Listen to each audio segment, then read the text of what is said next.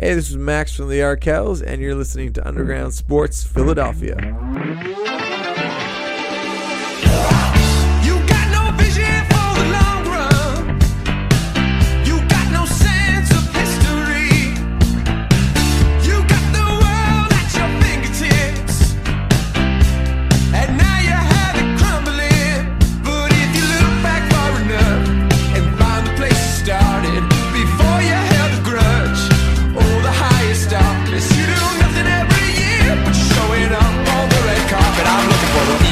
Champ. I'm looking for the people's champ. All right, I think we are all set. What is going on, everybody? Welcome into episode number 486 of Underground Sports Philadelphia. It's KB and Matt coming at you from Underground Studios. The Eagles are flying high. James Harden might finally be back sooner than we thought and in a very familiar place. And, of course, we're going to talk all about Survivor 43 towards the end of the show for the true sickos at home. And we'll talk some Spotify Wrapped as well, because everybody was beaming those Spotify Wraps out today on social media, so we'll talk that as well. But before we get started, make sure you guys are following us on the socials at Underground PHI on Twitter, Instagram, Facebook.com/UndergroundSportsPHI, and you can watch every Wednesday night show live right now on Twitch.tv/UndergroundSportsPHI. And of course, follow Matt on Twitter at Matt Castorina. Follow me at KBIZZL311. Subscribe to the podcast feed, Apple Podcasts, Spotify. We got our Spotify Wrapped in for the podcasts as well. So shout out to everybody that's checking us out on Spotify. Leave a 5-star rating and review on whatever platform you use, because it does go a long way for helping Matt and I continue to make this show the best it can be and taking this thing to the absolute moon. And of course, subscribe to the Underground Sports Philadelphia YouTube channel. That's where you get full video episodes of all of our shows. Of course, you get clips, shorts, interviews, whatever it may be. It is on our YouTube channel. So go to youtube.com/@UndergroundSportsPhiladelphia. Make sure you smash that like button. Click the subscribe button, ring the bell icon, comment down below your thoughts on everything Matt and I discussed tonight, and share the channel with your friends as we're trying to get to 1,000 subscribers. And Matt, of course, before we dive in, this show and all of our shows presented by PHI Apparel Company, our fantastic merch partners. With PHI Apparel Company's unique designs, there's no doubt you guys are going to stand out in the crowd when you go out to the bars, Xfinity Live, whatever it may be. And you can rep your favorite podcast from Underground Sports Philadelphia now, as they are our official merch partners, and our shirts are live. Hoodies should be coming soon, and new designs are on the way. And you guys can use code UNDERGROUND at checkout for 10% off when you shop online at phiapparel.co. That's phiapparel.co. Use code UNDERGROUND for 10% off and rep your favorite podcasts. What's going on, Matt? Living the dream. The Philadelphia Eagles continue to live out their dream, as when we did our preseason predictions, the Green Bay Packers looked like a more formidable foe on paper, but they are able to take care of business on Sunday Night Football in the all-black uniforms, beat the Packers, improved to 10-1, and the Eagles are so good right now that somehow, some way, we've got crazy win-loss tie parlays this coming weekend against the Titans, that if this, and this happen, the Eagles clinch a playoff spot already. Yeah. The fact that you're not even in December and having those conversations is nice. Really, I think the magic number turns instead from like playoff to like clinching the 1 seed and guaranteeing home field advantage. I think that's probably the bigger thing at stake. I think it's weird too, because coming into the season, I don't know that the division looked as formidable.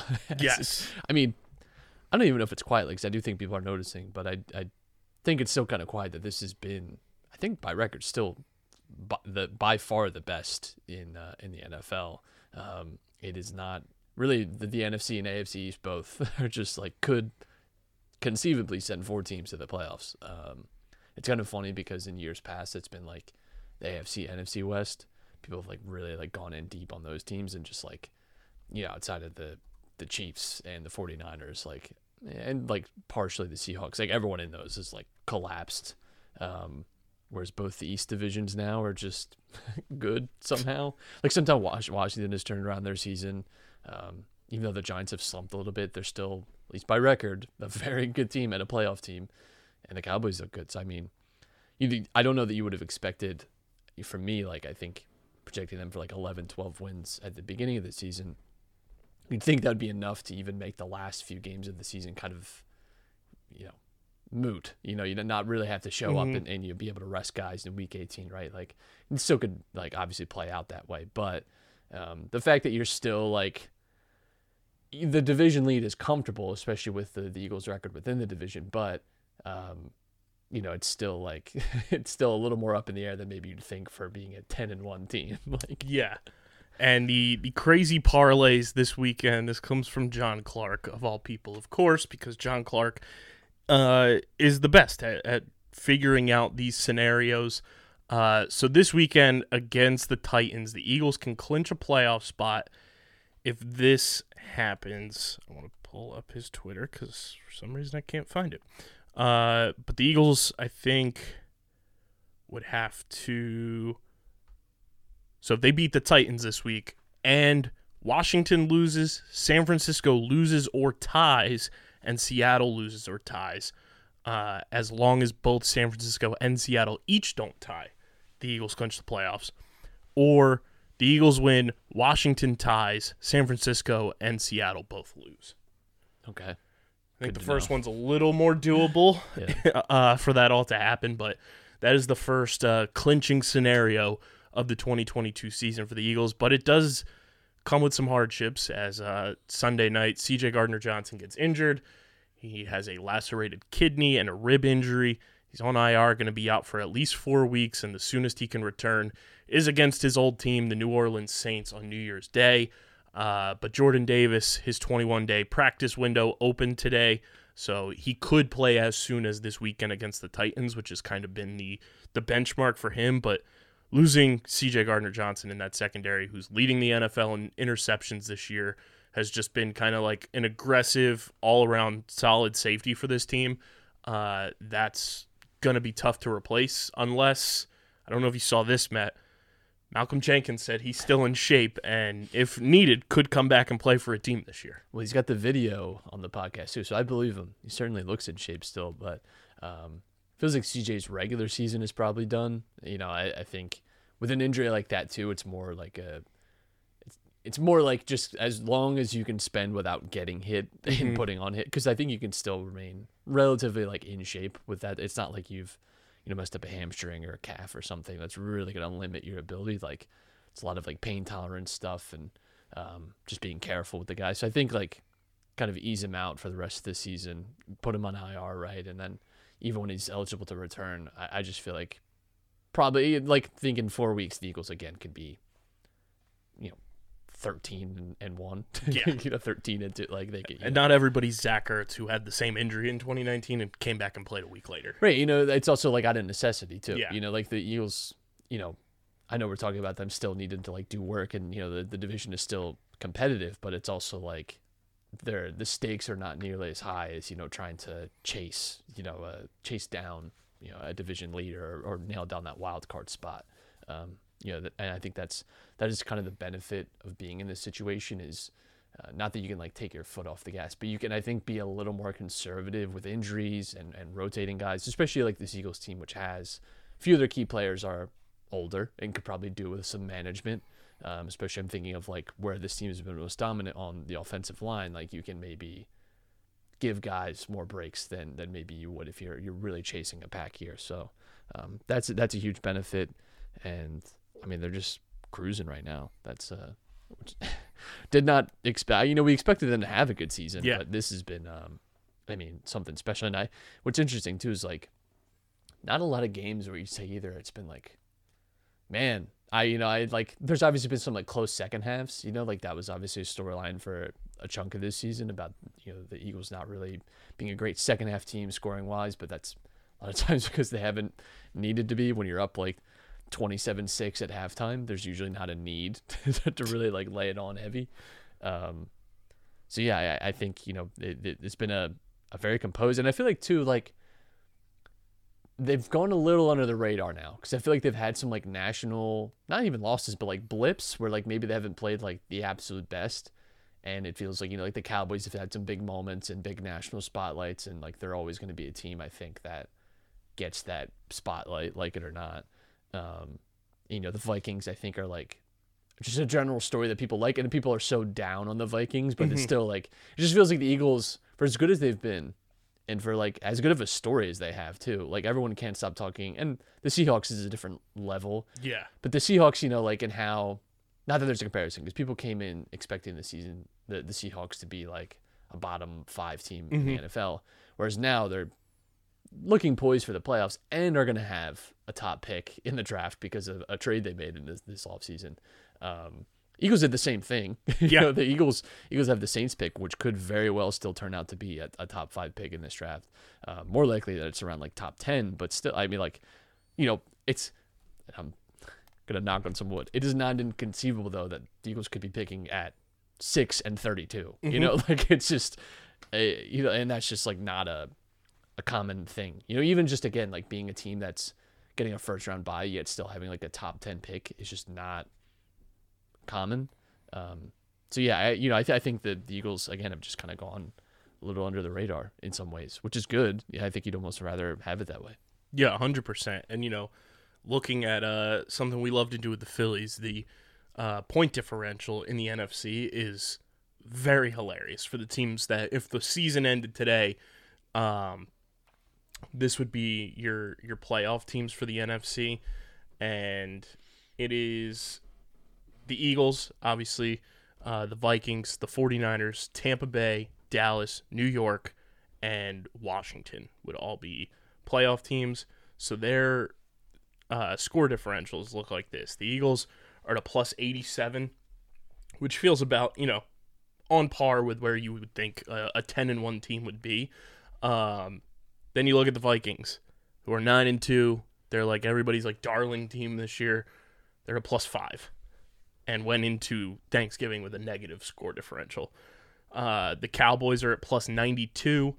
The 49ers are at plus 76. The New York Giants are at -7. The Washington Commanders are at -3. And the Tampa Bay Buccaneers are also at -3. Yeah, I think I've said all year that the 49ers, I think, are the other team in the NFC that worry me the most. I just think they're like, especially now, I think we're the best skilled position groups in all of football right now, and I not a team that I would like relish seeing in the playoffs. Yeah, 100%. Even last year, like I don't think they got a lot of respect, and they were, a quarter away from being in a Super Bowl again. Like it's just they say whatever you want about Kyle Shanahan and Jimmy Garoppolo, like, but they win. They win. And like they scheme the hell out of teams. They're very good at just beating teams. And sometimes that's all you have to be. And even like a Tom Brady, even though they haven't been great this year, I guess it's just like the name. Yeah. the name alone kind of sends a few shivers. But I think overall, like you look in the NFC, and I think for me it's the Eagles and 49ers as like the clear 2. The Cowboys could come into form, especially defensively if they're able to play like we saw for stretches earlier this season. Like you have a game changer like Micah Parsons, you can make a lot of like bad shit happen to people. But I feel like the Eagles and 49ers feel like the two teams most that are well balanced, and I think can beat you in a lot of different ways. And I think ultimately that's the recipe for winning in the playoffs. I would say the 49ers might have a slight edge because they have more pedigree in doing it in like the last 2 or 3 seasons. The Eagles under Jalen Hurts haven't had that success. Like this is all splitting hairs and like projecting, but like if you're just thinking about long term, because the goal for the season now is the Super Bowl, like it or not. I mean, I don't know necessarily if that's what people were thinking coming into the year. I think people were definitely thinking playoffs. Definitely thinking this would be a good team, but anytime you're 10-1, if you're not thinking about the Super Bowl, you're thinking about your season wrong, because at this stage now you have to be. The expectations do change as you go along. 100%, and to cap off this week too, Jalen Hurts named the NFC Offensive Player of the Week, and although he was the NFC Offensive Player of the Month back in September, First time he's ever won Offensive Player of the Week, and the first Eagles player, I believe, to win Offensive Player of the Week since Nick Foles did in 2018. Well, that's good. That's a good omen. Good company. And I mean, we talked about it last week too, with how Jalen Hurts was able to kind of put the team on his back, win that Colts game, and that boosted some of his MVP pedigree. I think this Packers game did even more. Like, he broke NFL records, set NFL records that had never been touched before.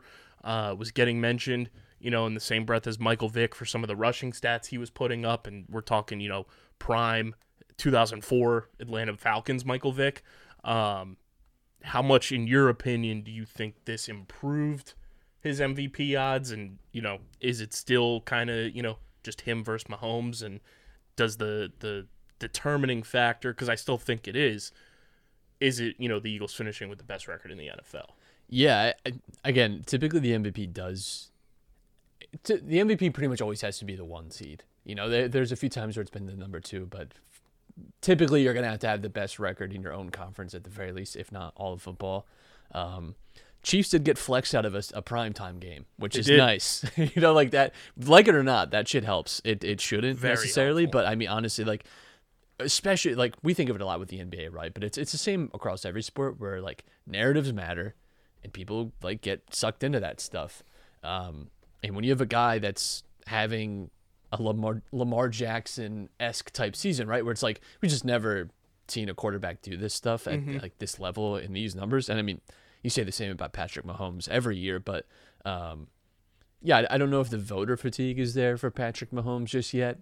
I think he has, like, part of me feels like this is like the last Mahomes like MVP year, and it's like, well, he'll never get another one just because. Well, why would we? Like, it's going to whoever. Like, it's just... Unless, like, some, like, weird... Because, obviously, like, they lost Tyreek Hill this year, but unless they go get, like, the equivalent of what the Patriots did to go get Randy Moss. Right, and he just, like... And he gets that, supernova. Dynamic receiver, and they just go and break every single record possible. Right. I just, I feel like... And it's still, like, the Chiefs could still finish with the best. Like, their schedule really lightens up at the end of the year. I wouldn't be surprised, actually. After this week when they play the Bengals, they have the Broncos, Texans, Seahawks, Broncos, Raiders.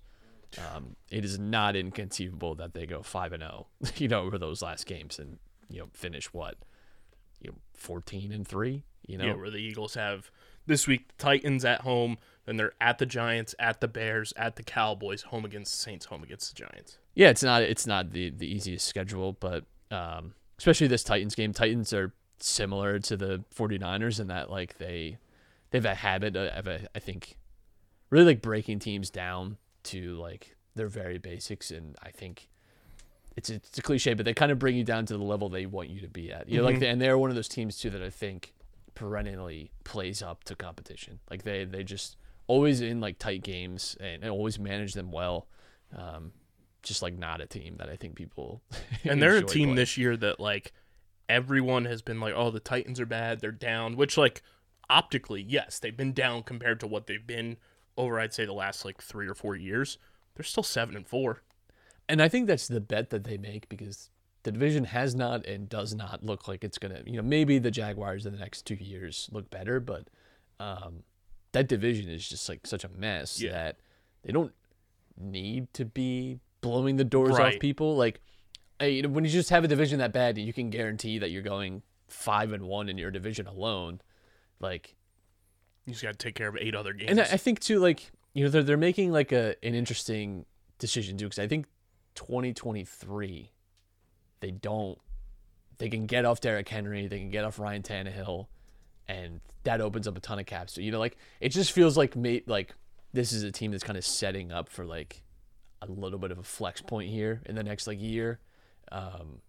And to do that while also still, like, being competitive now is, like, very hard. Like, it's not an easy thing to do. Like, they've been well run. I think they've been a little unlucky in some ways, but because, like, Ryan Tannehill, for, like, the other guy is a good guy. Like, for not having an elite quarterback, Ryan Tannehill is, like, as good as you can conceivably do, to be honest. Like, he's like, he's in, like, that Alex Smith category. right. Like, he is, like, you could conceivably win with Ryan Tannehill. Your Right. path is much more narrow, but Without having one of those elite guys, it's always going to be tough. The Eagles know that.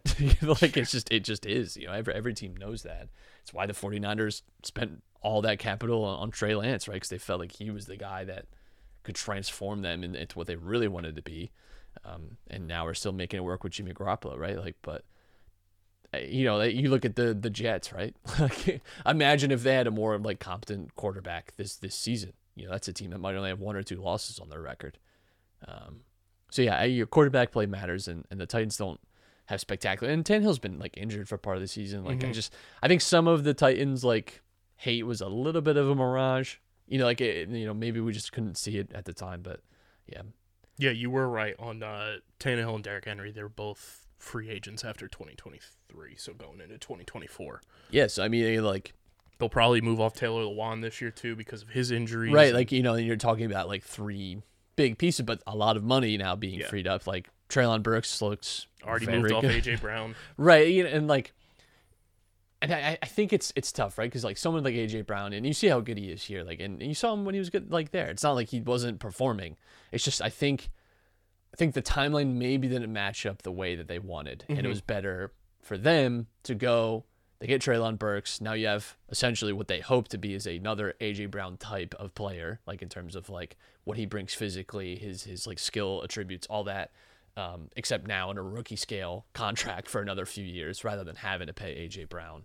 Kind of like just a organizational decision, which I don't think is terrible. Like it's one of those trades too, where I think both teams got what they wanted. It's like no one really shits on the Bills for trading away Justin Jefferson, right? Yeah. Because they got Stephon Diggs, and it's worked out great for them. It's just not every trade has to have like the. I feel like we don't talk about that a lot either. No, because it's worked out. Because it worked out so well. Because the Bills, are still, one of the favorites for a Super Bowl, and Stephon Diggs has been great, and Josh Allen has been great, and it's like, well, that's just it.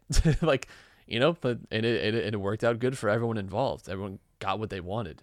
We talk more about Justin Jefferson and Jalen Reagor than we do about that trade. Right, because it's just like such a disparity in talent level that it's like, Christ. But it's just not every trade has to have this like chasm between who won and who lost. Like trades can be beneficial for everyone. Like you don't always have to dominate the other team in the trade. And then on top of that, Matt, one of our preseason predictions hit against the Packers. AJ Brown's touchdown total over 6.5 hit while he had a burst blood vessel in his eye, lost 7 pounds during the week from throwing up from being sick, still went out there and gave it his all. So hat tip to AJ Brown there. But from the gridiron to the baseball diamond. It's brought to you by the homies over at Kenwood Beer, who are going to be part of our live tailgate series that we have coming up in 2023. First one, April 8th, 2023, for the opening night game against the Cincinnati Reds. Kenwood Beer is the official beer of Underground Sports Philadelphia. It's the best light lager in Philadelphia. You guys can go to kenwoodbeer.com, use that all new and improved Kenny tracker to see who's got Kenwood Beer on tap in the Philadelphia area. You got to be 21 or older to do so. And, of course, please drink responsibly. Matt, the Trey Watch alarms were on red alert this morning as John Paul Morosi on MLB Networks basically came out and said the Phillies are the favorites to land Trey Turner. Yeah. And will be one of the favorites to land one of the 4 superstar shortstops. It feels like no matter what. It feels very Machado Harper in that it's like it's one of these guys. We don't necessarily know who. And I mean, Trey Turner is probably everyone's like top pick, and I'm not gonna like blink at any of these guys. I think the money has to be right. Right. Not that I care about, but you don't want to be signing like terrible contracts because that is how you really like blow this opportunity that the Phillies have right now. But Trey Turner would be great. I just hope it's done quickly. Like whoever it is, whatever it is, I want it done. Which they did mention that too. Harold Reynolds and John Paul Morosi said a lot of these teams' front offices are like the teams that are in the mix. They're kind of like urging them because They don't want it to linger into February and March. It's a World Baseball Classic year as well, so they want the market to kind of like take shape so the guys that are playing in the World Baseball Classic can go and play in the WBC, and then the other guys can go to spring training. They think a lot of these big name deals are going to happen first this year, which is kind of a flip of the script from what we've had in years past, and they think some of the stuff could pop off at the winter meetings. That'd be great. I do feel like they say that every year. I agree. I do feel like every year's like, well, the winter meetings, they all get in the room, and then it's like, okay. It always feels like the winter meetings is more trade heavy. Right. Because the GMs are there to all kind of talk. Honestly, like the GMs all being in a place doesn't help free agency in any way. And I think it's more like the baseball writers like it because everyone is in one place. Yeah. And it is very easy to have a conversation with someone and then go into another conversation with, it's just easy for their job, I think, is why they like the winter meeting so much. Because I feel like every baseball writer, well, once the winter meeting, so it's like, okay. I can't tell you that anything has ever happened of great note at the winter meeting that immediately jumps to mind, and it just feels like every offseason. I'm not hating, but it just feels like every offseason. Yeah, I'm trying to think of anything. Every offseason, it's the winter meetings. It is. I don't know if the Cliff Lee, Cliff Miss was during the winter meetings or not, because everything is changed and schedules have been different, since 2011. But that's the last time I first memory December big free agent signing was Cliff Lee. I think that they should do NBA where it's nothing up until no one can be signed up until this date, and then it's because July 1st everyone knows there was guys getting signed during the World Series, right? I just say it's harder with baseball because there is so much more talent out there. There's such a larger roster size. Obviously the NBA can do it because you're not having as much turnover. And there is the minor league aspect. Right. I get that it's not as easy as I'm making it out to be. I just wish it was a little I think that would help. Yeah. These things not drag until February, or March, they have in years past. So I just hope whatever it is, it's quick because Trey Turner, Xander Bogaerts, Dansby Swanson, whoever it is, Correa, did not say his name for a reason. I would that's one of the few players that I would not at all want to root for. Yeah. But I just hope that whoever it is gets it, because I don't think it's the only position the Phillies really need to be addressing. Agreed. This offseason. So I'd prefer if it's done quick and you get on to other targets, and for once just have a solid team going into spring training with everyone showing up, and especially too because I feel like the start to this season is going to be more crucial than ever because Bryce had his surgery. Probably not back batting until All-Star break, right? Yeah, they said the soonest he can come back is right after the All-Star break. And then throwing until they said late season would be feels like DH for the year. Yeah, again. Which is, whatever. We did that for this entire year and it worked out pretty good in some ways at least, but I think it's more important than ever that you have that good start to the season. And I'm, considering that we're not having Joe Girardi start off the year, maybe that's what it takes. But and then on the MLB offseason front, this is a guy I talked about as part of my dream trade deadline, and I got roasted on Twitter for it just because they were he's under contract until 2026. They're not going to move off of him. New Jersey native, South Jersey native, Zach Gallen tweeted 4 eyeball emojis today. Everybody lost their shit.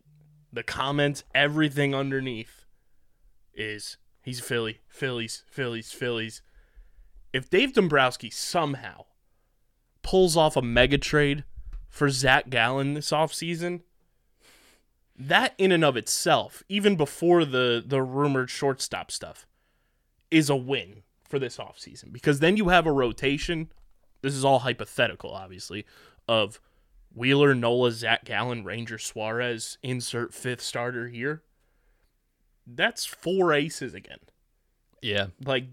For the people at home who are not too familiar with Zach Gallen, I'm going to give you a little rundown here. Not only, he's from Gibbsboro, New Jersey, not only is he stupid good, he's 27 years old. And these were his stats last season for a pretty bad and mediocre Arizona Diamondbacks team. He had a 5.1 wins above replacement. He went 12-4 with a 2.54 ERA in 31 games, pitched 184 innings, 192 strikeouts, and a .913 whip. Well, I feel like I really feel like the Phillies do need to come out of this offseason, whether it's through free agency or trade, with another like start pitcher, because, you know, and this is like not me blaming Nolan Wheeler, but you could see like what the effect of the last like 2 seasons has had on them, like cumulative in the playoff run, even before you get to the Astros series. You could see like a little cracks, and then again, not blaming them for that at all, right? Like it's just like what we expected of them and the workload we gave them was at times historic. So if you can come out with a third like genuine star, and then have someone like Ranger, right, and then whoever emerges for that 5th spot throughout the year, right? Like I think that is, because ultimately too, like what this team is aiming towards is being back in the playoffs and being back in a World Series, and ultimately having like 4 strong starters is what you need.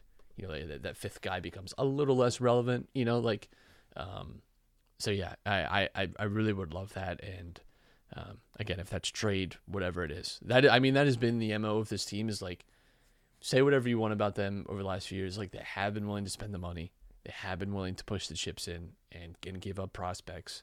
And that's what, like, ultimately that's what you ask for when you're a fan, is like to not like put your hands in your pockets and say, well, I don't know. Like, you know, like there's a lot of faults with this team. Mm-hmm. They are not perfect, but God damn it, like when it's been time to like spend money, they have spent. Yeah, like they waited for the right opportunities to spend the money too. It wasn't like, oh, let's go splash, you know, $75 million on a player that we're going to regret. They did that once with Jake Arrieta, and I think they learned from their mistakes with that, and then waited until Bryce, until Zach Wheeler, you know, were available. And then you go and get Kyle Schwarber, you go get Castellanos, who you think is going to have a bounce back this year.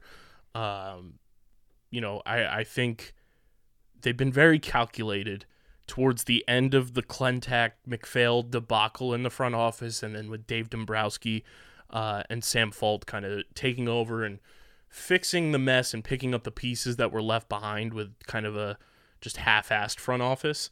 And they're willing to, you know, pull the trigger on players that they think are going to benefit this team, not only for now, but the future. And you saw that at the trade deadline with the trade for Brandon Marsh. They were willing to give up a top 5 prospect to go get a guy who they think is the center fielder of the future.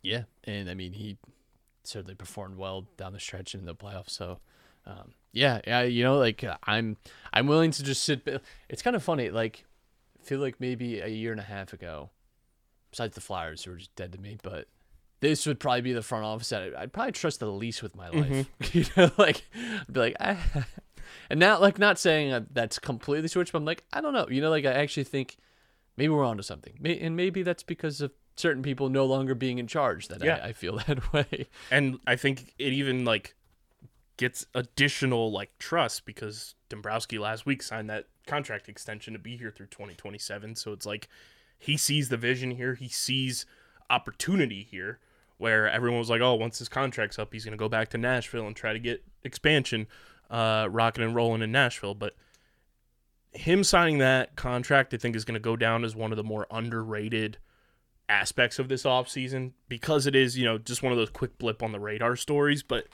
the fact that you're going to have, you know, an anchor at your president of baseball operations now for the next 4 years, not many teams are that lucky. Yeah, definitely. Like, you see teams move on from guys in their front office, or they get, you know, pillaged from other teams trying to find their next guy. And, you know, look at us a few years ago when we wanted Chaim Bloom, goes to the Red Sox, and the Red Sox are now on the precipice of losing, you know, superstar players in Mookie Betts, Xander Bogaerts, and potentially Rafael Devers. Well, that's because they're selling Liverpool. You know, they're trying to. I think they're getting out of the sports game. But you know who they do have? They got to pay those that New Jersey Devils bill, right, or the Pittsburgh Penguins bill. Deal. Yeah, they're trying to get. I think they're trying to. The rumor is they're trying to get in on the Phoenix Suns. That is the Don't know if that's true, but that is the noise. That'd be interesting. That is the noise about all that, because they're standing to make about $3 billion off Liverpool. So. Got money to spend. Yes, they do. Speaking of the Phoenix Suns in the NBA, looks like James Harden is on his way back.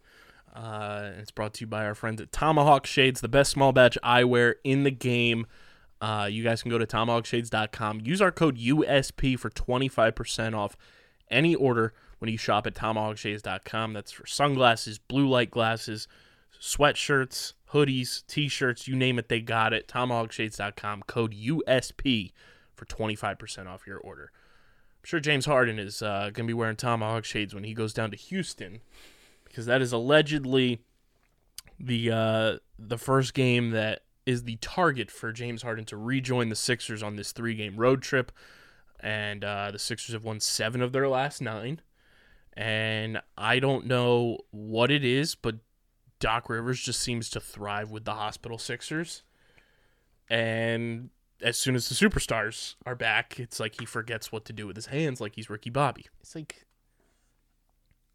like the gifted kid that just needs to be challenged, but I don't mean that in a complimentary way. Yes. Like, it's just like, why can't you just coach this way all the time? I don't get it. Yeah, I mean, the early season has been like just dominated by injuries, which, sucks because it's the built-in excuse for Doc in some ways. Yep. But I mean, it is the reality of the situation. Like, it is hard when you've had 4 of your best players like out with injury, not just like missing a game here and there. Like, it's like a month since we've had Jane. Like, it is what it is. But they have turned that around. I mean, the East is still like pretty compact as well in that mid bunch. So obviously sucks losing the games that you have already, but there's at least like room to make that up and get everyone healthy, because that's ultimately, like, again, we're gonna get suckered into it. But, like, the playoffs is what matters with this team. Yep. Christ, I'm not in the mental space to be like back for Half game back of the 4 seed. And then you start talking to yourself into home court advantage, Yep. and you're like, that matters. Can't wait for the spectacular fireworks display of how we... Can't wait for the just unbelievable bell ringing option, and then we embarrass ourselves. The absolute back. But we could have Obama ring the bell. We'd let that man down. Oh my We could get the Dalai Lama to ring the bell, and we'd still somehow lose the game. This team, man. Yeah, well, that's why we love him, right? Apparently Tyrese Maxey's out of his walking boot as well, which is a great sign. Not only just for the team, but for him in general, because he is he's like the juice of this team. It's like Embiid is the superstar, but Maxey is like the nitrous that you put into the superstar. Yeah. I do think one of the good things about the Sixers here, too, is that,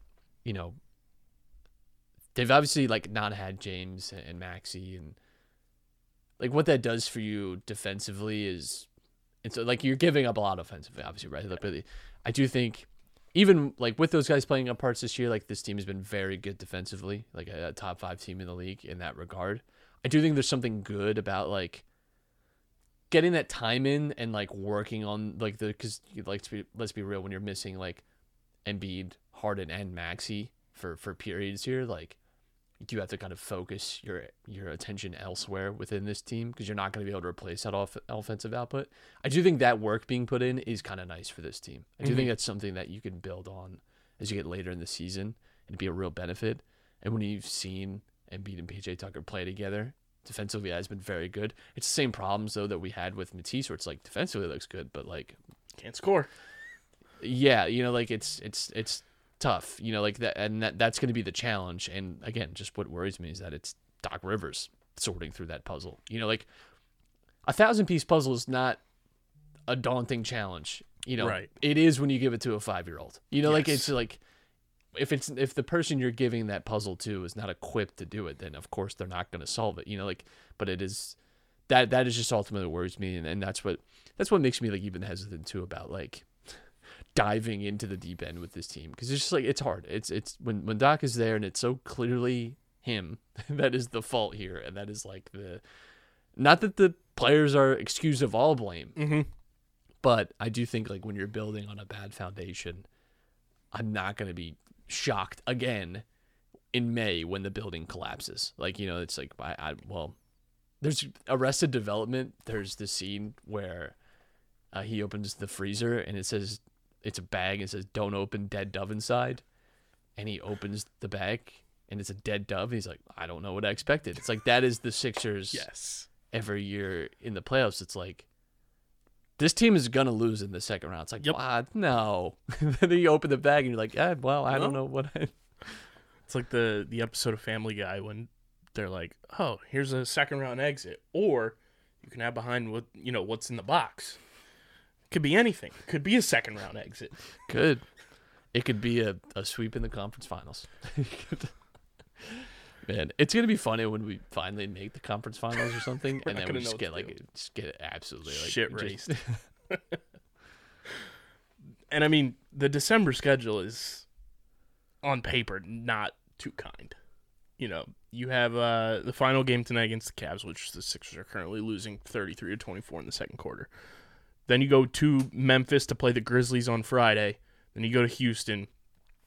Then at least you get a dysfunctional Lakers team coming to South Philly to kick off a really long homestand.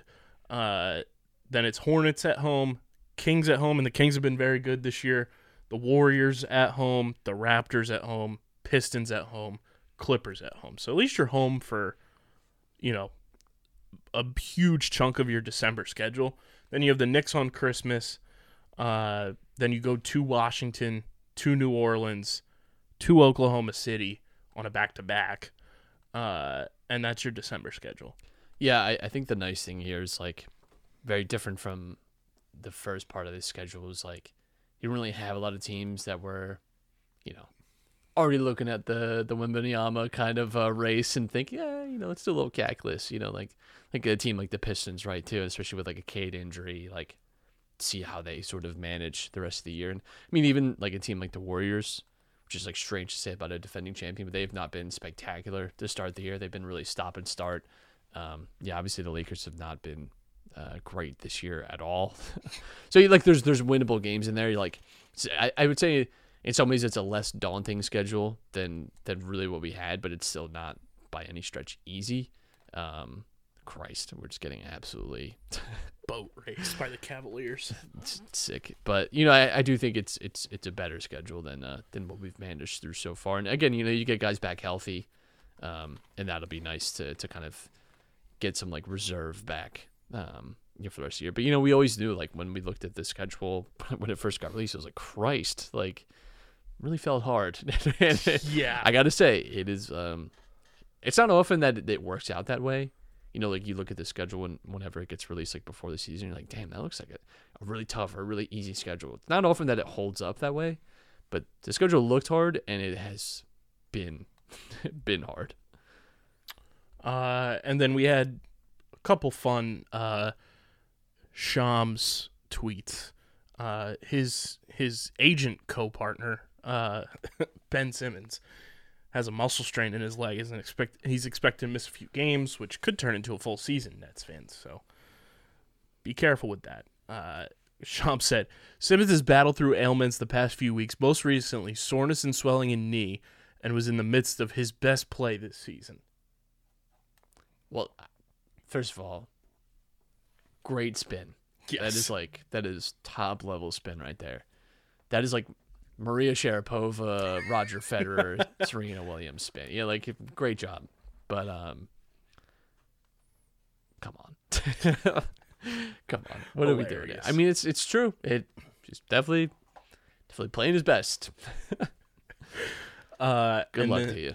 And then he also tweeted today that the NBA informed teams that the 2023-2024 season will start on October 24th and conclude on April 14th. And then he said, noteworthy, if/when the in-season tournament is approved, initial schedule will have 80 games per team and remaining games scheduled after 8 teams advance to knockout rounds. Okay, that sounds good. How is this tournament supposed to work then? That's what I was If there's a confused knockout about. round, I would just have assumed it was knockout from the start. Yeah. There's gonna be like group play. And That like, seems- how many teams are qualifying for this? Like, I mean, it has to be everyone. There's no way that teams are agreeing to be like left out of additional revenue. If I had to guess, it would be like 8 groups of 4, and you play each of your group once, and you just go off of like record and then maybe like points scored or something. I don't know how if 8 teams are advancing, like the top 2 teams from each group advance, that would be my guess how they're doing that. But to me, what makes more sense is just to randomly seed everyone, and that just be it. Then you just go and just play, like go from 32 to 16 to 8 to 4 to 2 to 1. But well, here we go. An hour ago from Sporting News, Kyle Irving from Sporting News said he put an article out about how the in-season tournament is going to work. So the NBA would play quote-unquote cup games throughout November. The 8 teams with the best records in those games would advance to a single elimination tournament in December, and the other 22 teams would continue their regular seasons. All in-season tournament games would count as part of the 82-game schedule. The 2 teams that reach the final will end up playing 1 extra game during the regular season, so a total of 83. And they are still working to finalize the in-season tournament concept, which includes to-be-determined prizes for the 8 teams that advance to the single elimination round. And apparently the idea is very similar, yet not identical to the WNBA Commissioner's Cup, which has been integrated into the league schedule the past 2 seasons, which the WNBA Commissioner Cup has teams play 10 cup-style games, which count towards the standings for the in-season tournament. The games also count towards each team's overall record, just as they would in the NBA's reported in-season tournament. And where the 2 formats appear to differ is that the WNBA Commissioner's Cup, the teams with the best record in each conference face off in a single elimination championship game, and the NBA's proposed in-season tournament would have an 8-team single elimination tournament to decide the winner. And then for reference, the Commissioner's Cup in the WNBA has a prize pool of $500,000, and an additional $165,000 goes to charitable and civic organizations. All right. I mean, if it makes November basketball like interesting, which I think is the point. I think Yeah. that's the point with a lot of this, is to make this part of the year feel like it matters. but it is tough because and it's the same with every sport except for football, where it's like, because football there's only so few games, Right. but like when you have 82 games, 162 games, like it's just hard to care about April or November, like if you're in hockey or basketball. Like it's just I'm thinking of like all the teams that have performed well, like in the playoffs, or like think of the Celtics last year, right? Of what their November and December looked like as compared to their May and June. Right. And just like what a drastically different team that was. It's just that. The biggest example is the 2019 Washington Nationals. Right. Like you can improve so much as the year goes along that, yeah, the Phillies, like that team in early May is so different from that team in early October. So it's just, it is the point, I think, is to make this a little more relevant. Will that work? I don't know, cause like ultimately too, like you're seeing contracts now in the NBA, which are just like, and deservedly so. It's not like they don't deserve this, but you're talking guys making $40 to $50 million. Now that's like the high level guys, but even like a mid level guy now is getting $20 million a year. Like, how much are you paying them to make it worth them really like caring? Besides just like always wanting to win everything, but like I don't know. I just think it's for me, I would just do 32 teams, just have it go along. Like I think you could. Here's how. Because they're clearly trying to make this after like the European soccer model of like the FA Cup and all the other cups that each domestic league has. What they do is like essentially, and it's really cool for the first FA Cup week. There's a few rounds before, but until it actually gets made with the Premier League teams, which is the top division there, the third round includes all the Premier League teams. And it's like that weekend, there's no Premier League games. There's no like regular league games. It's all FA Cup. And it's really fun because like, and it's different too, because obviously there you have tiered divisions. So like a Premier League team can be feasibly playing even like a non-professional team if they make it that far in this cup, right? Like as long as you're part of the football association, you can be entered into this tournament. But it's like becomes kind of a celebration of that, and like even with other like cups like throughout Europe, like they'll set aside game weeks where it's like there's no league games this week, or the midweek there's a midweek game now and that's the cup. You could do that with the NBA. Like you could make that this weekend is like cup weekend. Yeah. Like you could do that and that'd be fun. I think it'd be you could make it engaging. Like you could, again, like you could definitely get creative with ideas to make it an event, feel like an event and not just, a game. You know what I mean? Like I think you could do that. And making that, to add on to that, I think like making that Christmas slate of games part Christmas of that would makes be so much sense. You make it because who else owns that is the Premier League, because there's so many other European leagues have like a winter break. Like usually like from like December like 22nd to like January 6th or 10th.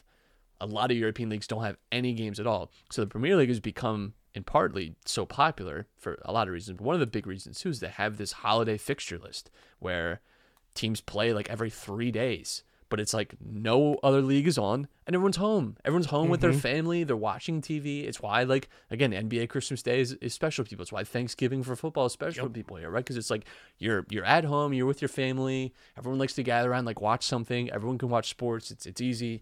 Most people are at least casually into it. So yeah, like why not make Christmas like really like your thing? I don't know, because now you got to compete this year with the NFL. Yep.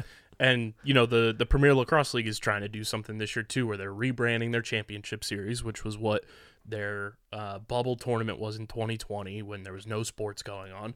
They're rebranding that. It's now a tournament for the top 4 teams that finish in the standings are playing an off-season tournament in February in the style of lacrosse that they want to be the format for the Olympics. So it's more, exposure for the sport to get that push to be in the 2028 Olympics in LA. And then you're also having the league continue to play almost year-round, which is exciting. And you brought up the Boston Celtics too, Matt. If you had to guess right now, who is courtside at Heat Celtics in Boston right now? Who? Who would your guess be? I'll give you a hint. It is a couple. Kanye West and Nick Fuentes. Well, I think Kanye would be walking out. A couple. Joe and Joe Biden. Pretty close. Is it Obama and... Here's your couple courtside. Oh, Christ. Jesus. Do they know the history of Boston? Right? Do they know about, William and Kate know about, William and Kate courtside at the Celtics game. Man, and to think, all those, like, people that always, like, raving about the Constitution and whatever and like the amendments, like think of how like their ancestors and our founding fathers be rolling over in their graves if like we were like bringing the monarchy here and like hanging out. I don't care, but I think it's funny. Maybe do they know the history of Boston though? Because like that is right. like that is really funny. Like that is like the one city that it's like pretty ironic. Really there? Like that in Philadelphia are like probably the most ironic places you could bring like British colonial merchants. Like, yeah, the Lakers game. Williams gonna be ringing the bell. Oh, smashing! It's already got a crack in it. Maybe they're meeting with Heat ownership to get the arena named like Royal Family Arena. I think what it is too is like the Heat culture is so strong. It's worldwide. They're trying to figure that out for themselves. I think is Heat what's culture, Pitbull. Well, worldwide. I'm actually not. I'm not going to make the really tasteless joke about Williams' infidelity and some of the Celtics. Not going to do it. I'm going to let the listener use context clues. I'm going to let the listener take over there. I'm just going to say I think they have shared values in that regard. I think is all that needs to be said. Meanwhile, courtside in Brooklyn is former Nets minority owner Jay-Z. Meeting with future part owner of the Washington Commanders. Christ. We'll see. Speaking of that, did you see the statue, quote unquote? Yeah. Didn't feel like a statue. No, and apparently they went a roundabout way to make sure they never said the word statue. Yeah, it's It's a wired mannequin. it's like a cool looking mannequin, right? Like it's cool Yeah. looking if it was a mannequin. If it's like you If it saw was that in in your the pro team, shop. or you see that in like the Hall of Fame, right? Yeah. And it's like this was like the game worn jersey for whoever. It's like, oh, that's cool. That looks cool. It's like, Wasn't even a jersey he wore. It was a Nike jersey. is it like, why? Nike jersey, Reebok pants, and I did see clarification on this because a lot of people were like, those are soccer cleats. Apparently he wore soccer cleats, Okay.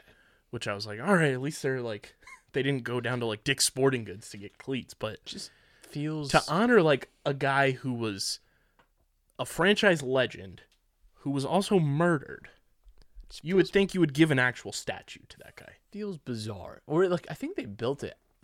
They taglined it as a memorial. Yeah. It doesn't really feel like a memorial. No. Who am I to say? But like, I don't look at that and immediately think, oh, that's the memorial, whatever. Like it doesn't read like that at all. It No. reads like a, you know what it's like? It's like you ever see the college football locker rooms when they're like, oh, come look at the LSU Yeah. football, and there's always like there's literally always that. There's always like a cylinder tube with like a mannequin of a football player with like all the Yep. gear on in there, and it's like, yeah, this cost us $72 million. It looks like they spent more money on the glass. By the way, our state is 47th in education, but we spent $150 million on this new locker room and a stadium upgrade. And bringing Brian Kenny down to LSU. Yeah, well, what happened is that we had to get new gators. And I mean, the gator market, you would not believe what COVID did to the gator market. I mean, you think buying a car is bad? They done drained the swamps. You don't know what Tiger King did to the gator market, to those crocodilians. Oh man, unreal. Before we get to Survivor, Team USA advances to round of 16. I don't know about you, but when it was like the 96th minute and that ball was damn near close to going in the back of the net. Well, let me tell you, because I was in class watching the last like 20 minutes, which was brutal. What was even worse is that I didn't obviously have sound, so I'm seeing like the Iran players clearly like signaling for a penalty. I'm like, oh my god, like I'm at that like, Losing it. am I gonna have to have an emotional breakdown in class? Then you see the replay. I mean, just amazing. The World Cup is like really delivered on the drama every day in the like final group stages. Every game that has been built up to have some drama to it has had such. Like even earlier yesterday, you had, Senegal and Ecuador, like that was a back and forth game, right? Like you've had these moments which have been really exciting today. We had Argentina, Poland, Mexico, Saudi Arabia all alive on the last day, That's all with the ability to crazy. get out. It started coming down to fair Fifth play tiebreakers. points. Yeah, like I mean, it's very rare that happens. Although, funnily enough, it did happen last World Cup with Senegal and Japan. But yeah, U.S. going through is it's massive. I mean, like it's hard to like sum up in words because it's just like this team obviously misses out on 2018, and that is so frustrating. But that was certainly at a time where I think the U.S. was probably at its weakest this like century. Honestly, was like from like 16, probably like 15 to 18 was when this team was at its probably its worst and least talented and least directionless. And I don't love Greg Berhalter, but he has done a lot of good things. And I do think one of the strengths is like, and we talked about this, I think even on here, I even think on Top Bins about like that Wales game where it's like, saw this team be able to operate really well against a low block. Like they were good in possession. They were able to create chances. And you saw that really to their benefit against Iran. I thought they were very good in that game. Well deserving of the 3 points. Huge moment. And I just think, again, like, and listen, the Netherlands are not an easy team. They're a team that I bet on to win the World Cup. So I got a nice hedge opportunity at least. But as far as like a team that you're going to face that topped their group, I would say the Netherlands are one of the better teams that you could get because, both teams have been very good defensively. U.S. hasn't allowed a goal out of open play. And when you consider, Wales, not the best, but, still were able to score off a penalty. But England, high attacking team, a lot of attacking talent, held them to a shutout, and deservedly so, too. There really weren't that many chances for England in that game. And Iran, similarly, there weren't a ton of chances for Iran in that game. So, and Netherlands have struggled to create a lot of opportunities. It is a winnable game for the U.S. They not guaranteed anything out of it, right? But as far as opponents go, it is winnable for them. And I mean, really all you want to do is make it out of your group and give yourself the chance. It's similar to the Phillies. It's just get us to the wild card, you don't know what could happen. So I'm excited. It's the best. The World Cup has been a lot of fun. Again, just the drama of the games has been really, really good. We've really gotten good quality games out of this. There's obviously been some stinker 0-0s, but overall, it's been really exciting. Yeah, I mean, Christian Pulisic put his nuts on the line, literally. Well, it's a pelvic contusion, read between the lines, literally. And but says he's gonna be good for Saturday. Yeah, it feels like something that he's just gonna have to he can probably play it through a little, but it's better than anything obviously being broken, his World Cup being over. But and Brendan Aronson taking over for him. Yeah, the two PA boys. The two PA boys. Yeah, and that's the thing too to keep in mind is his team is stupid young. Yeah. Youngest team in the knockout round, I think now. Yeah. So, and that's something they're obviously building towards in 2026 when the U.S. is one of the hosts. Having this team, and I've been really impressed with a lot of the play. I've been really impressed. We talked about Musa, McKennie, Adams, and how important it was that was going to be the midfield trick, because it hasn't always been like that during some of the qualification here, and how just effective they have been. I was really impressed with them against England. I was really impressed with them again against Iran yesterday, and just how well they controlled the game. It's so funny because in each sort of generation of my life with the U.S., there have been at points where it's different parts of the team are very good, and it's never been all at the same time, right? And that's just because we're not at that level where we're producing top talent everywhere, but there really hasn't ever been a moment where I felt like the midfield was the best part of the U.S. team, and it is now. I do think this midfield is actually, I think it's actually not one of the best midfields still at the World Cup. There are a lot of very good midfields, but it's just I look at this midfield and I think it does not, it belongs in the knockouts of the World Cup, and I have not felt that way about the U.S. in a while. And the attack is coming together and spits and starts a little bit. They're creating chances and they look good. So, and defensively, like I said, have not conceded a goal from open play so far at this tournament, which is not, even if you're not in the most challenging group, that is not something easy to do. Because also, this is the World Cup finals. Right. Teams go through a lot of games to get to this point. This is the end stage of this. There are hundreds of games that are played to get to this moment. You're facing the best teams from around the world, no doubt about it. So it's to do that is not taken lightly. Sweet 16, baby. Sweet 16, keep dancing. And we did it on Top Ends last week, but we found one of my guys, Australia, mate. The Socceroos are 2-0 since I jumped on board. I mean, crazy game too, because they had it was kind of similar to what we had with Mexico and Argentina, Poland today, where it was Tunisia go ahead, and at that point Tunisia was going through. It wasn't enough that Australia was drawing at that point, and then maybe I think 3 or 4 minutes later Australia score to go ahead, and then also they end up shocking Denmark. Although I think again, based on how the World Cup had gone, not that shocking, because Denmark had I didn't like Denmark's first performance, and it rang true for the rest of the tournament, where just did not create chances enough at all, and did not look similar to that team from the Euros at all. Disappointing for them, but Australia, it's the first time they've ever won two games at a World Cup. Only the second time they've made it to the round of 16, and they get to play Argentina. So, who are the living embodiment of the call an ambulance, but not for me. They are just an absolute blast. Good God, they're a lot of fun to watch. And yeah, Argentina has certainly returned to a good form here. Yeah, so go check out Top Ends as well. We're more in-depth World Cup coverage will be coming, and I'm sure you guys will be talking about that absurd Cristiano Ronaldo story as well. That blew my mind. He's getting that live golf money.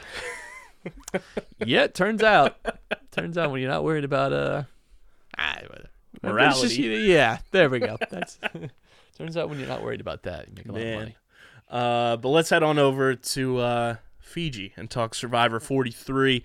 It's brought to you by our friends over at Pickup. You guys can go to playpickup.com, play all the hottest headlines in sports from the World Cup to the NFL, MLB offseason, NBA, NHL, NASCAR, whatever it may be. They've got it. Go to playpickup.com and start playing those headlines. We mentioned last week, Matt, obviously our guy is out. James now on the jury in a double elimination, which feels like we need to put an asterisk next to our pick just a little bit because, of course our guy goes out on the double elimination episode. But Noelle voted out last week in just a crazy, very narrative-driven episode for her. Struggles in the challenge, ends up winning the challenge, and then everybody's like, we got to get her out. She gets voted out now, and we're in crunch time. Yeah, this is where the game gets very interesting. I do think Gabler, like crazy, Gabler's like very good, very savvy in the last episode. Like immediately, like is getting like sold by Jesse's like, this guy's full of shit, like he's running the show. Like I think he did the smart thing too by like appeases him this week, but has the target now on Jesse and he's right. Like he made a right call, I think. So, it's not often that we're at this point, and I feel this way because even in the last few years, where I feel like it has been more open than it was previously in Survivor. You could tell me anyone wins, and I could see how, and I wouldn't be shocked. It's always hard to tell maybe like how people feel about people like truly, but I just feel like as a viewer, like watching this, I look at these players and think, yeah, like you could win. I could see that. I could see anyone left now winning for sure. Yeah, and it's been I don't know why CBS doesn't have the cast updated for. What is up season with that? 43. Like, come on, guys, we're almost done a full season. But yeah, I mean, there's a lot of contestants this season that like I think you and I preseason like felt they'd be gone already, but are like absolutely thriving.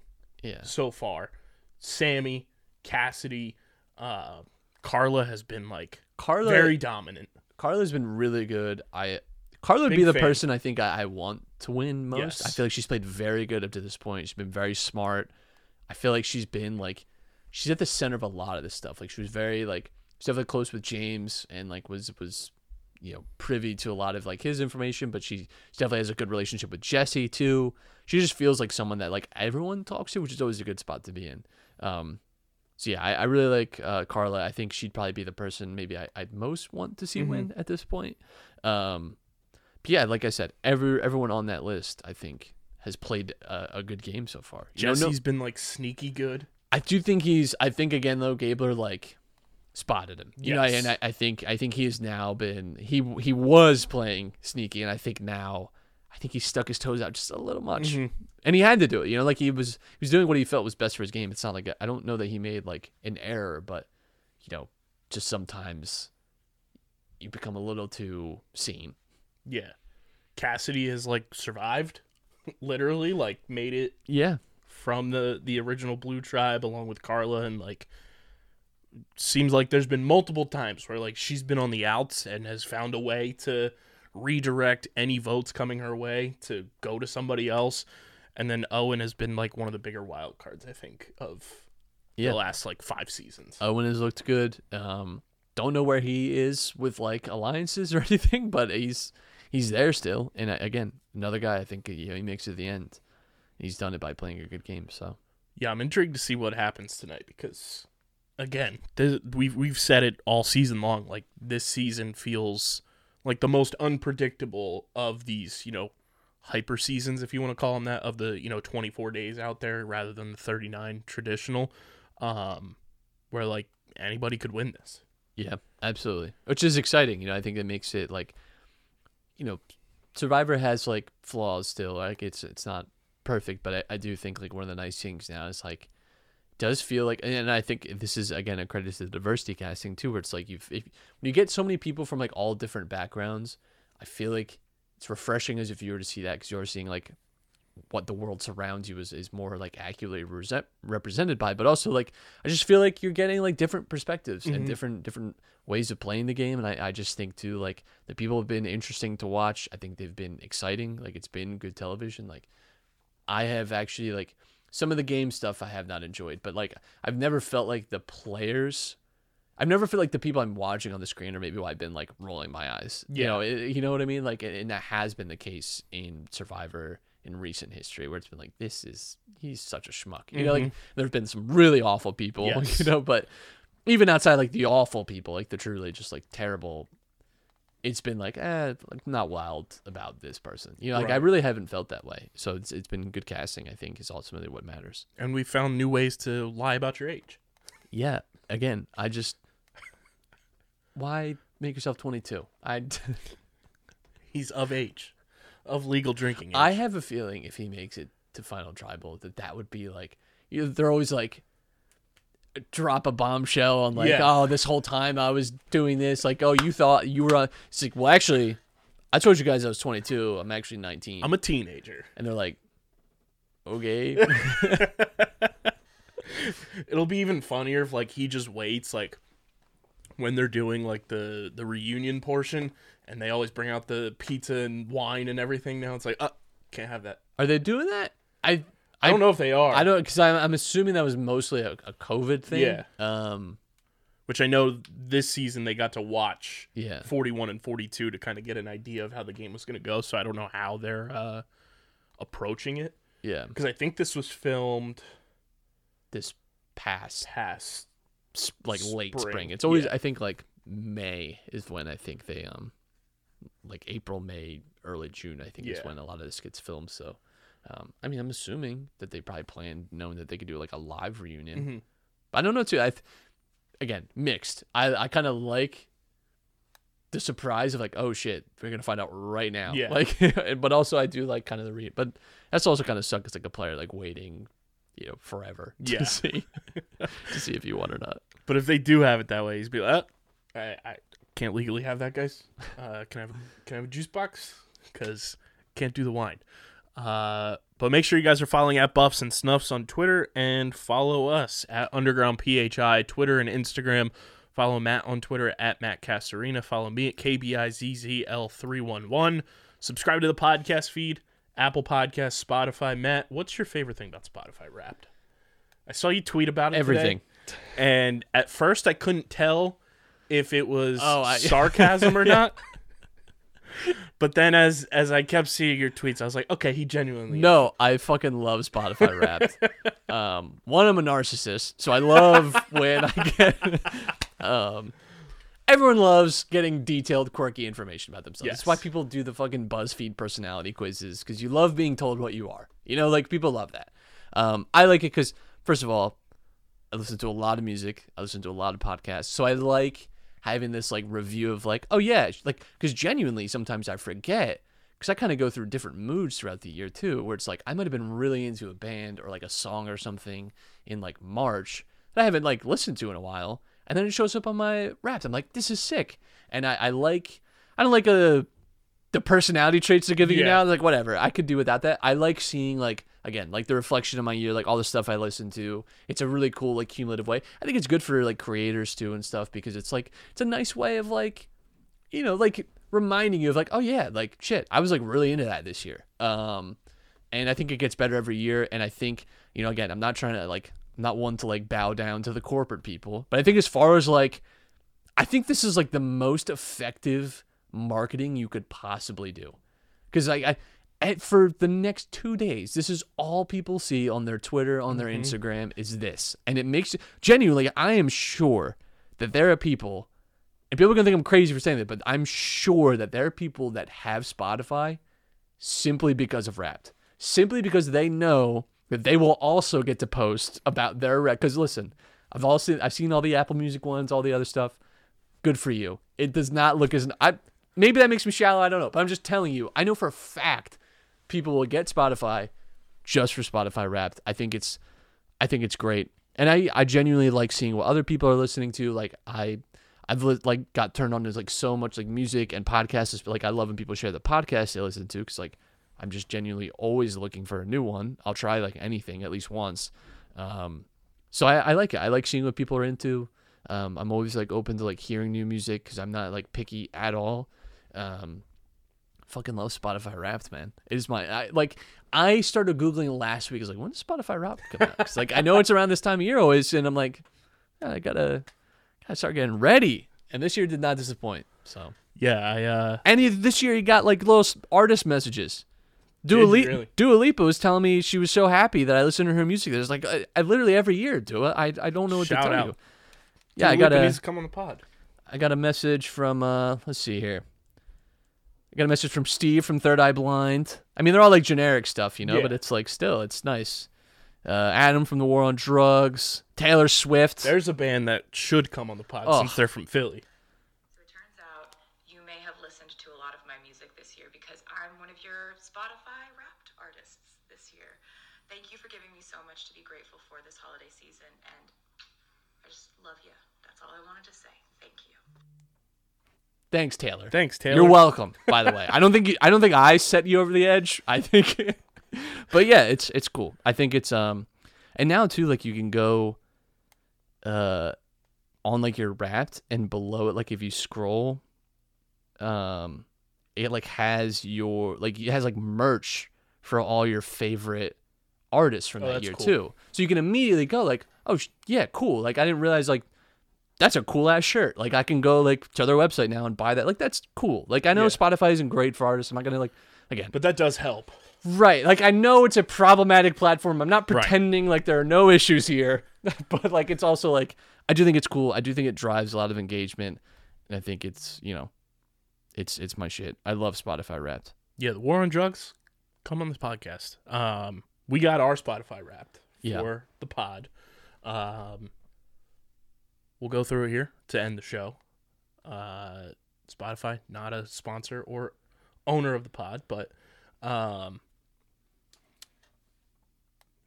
this one's hilarious. Chapter 1 of Color Star Chronicles was our number one listened to episode this year. 144% more streams on Spotify than the average episode. That tracks. Rightfully so. That tracks. Again, you kind of forget about that stuff. Yeah. This is why this is cool. It's almost 100 episodes ago. Our top country was the U.S. on Spotify, but we did have pods on the network that had other countries involved. Ireland, the U.K. for Get in the Hole. OTB had Canada and Sweden, and I want to say Top Bins was just U.S., but I could be wrong. I'm going to look at it right here.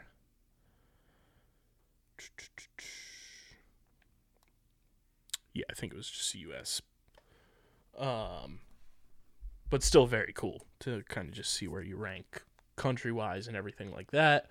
And then Underground Sports Philadelphia from April 17th to April 23rd, 225% more listeners compared to our average week.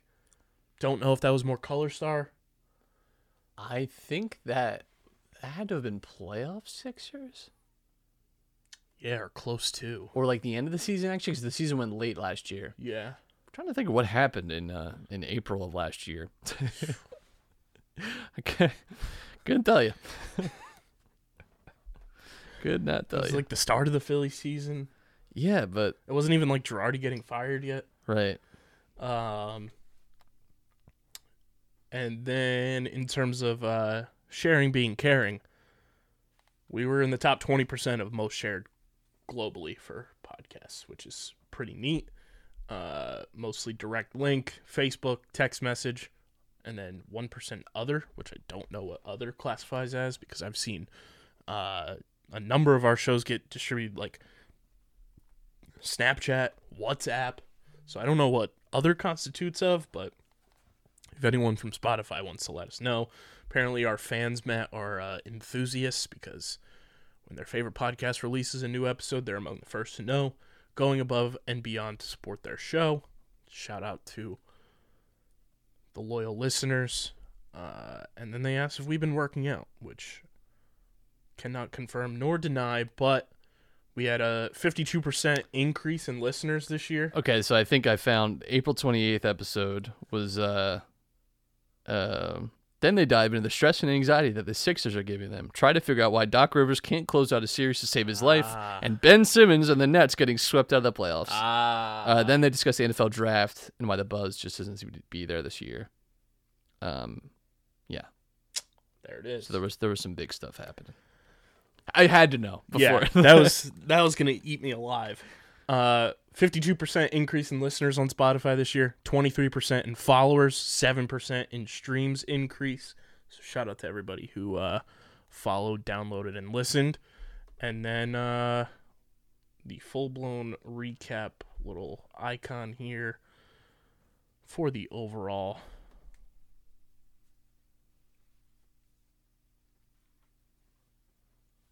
Put out 108 episodes so far.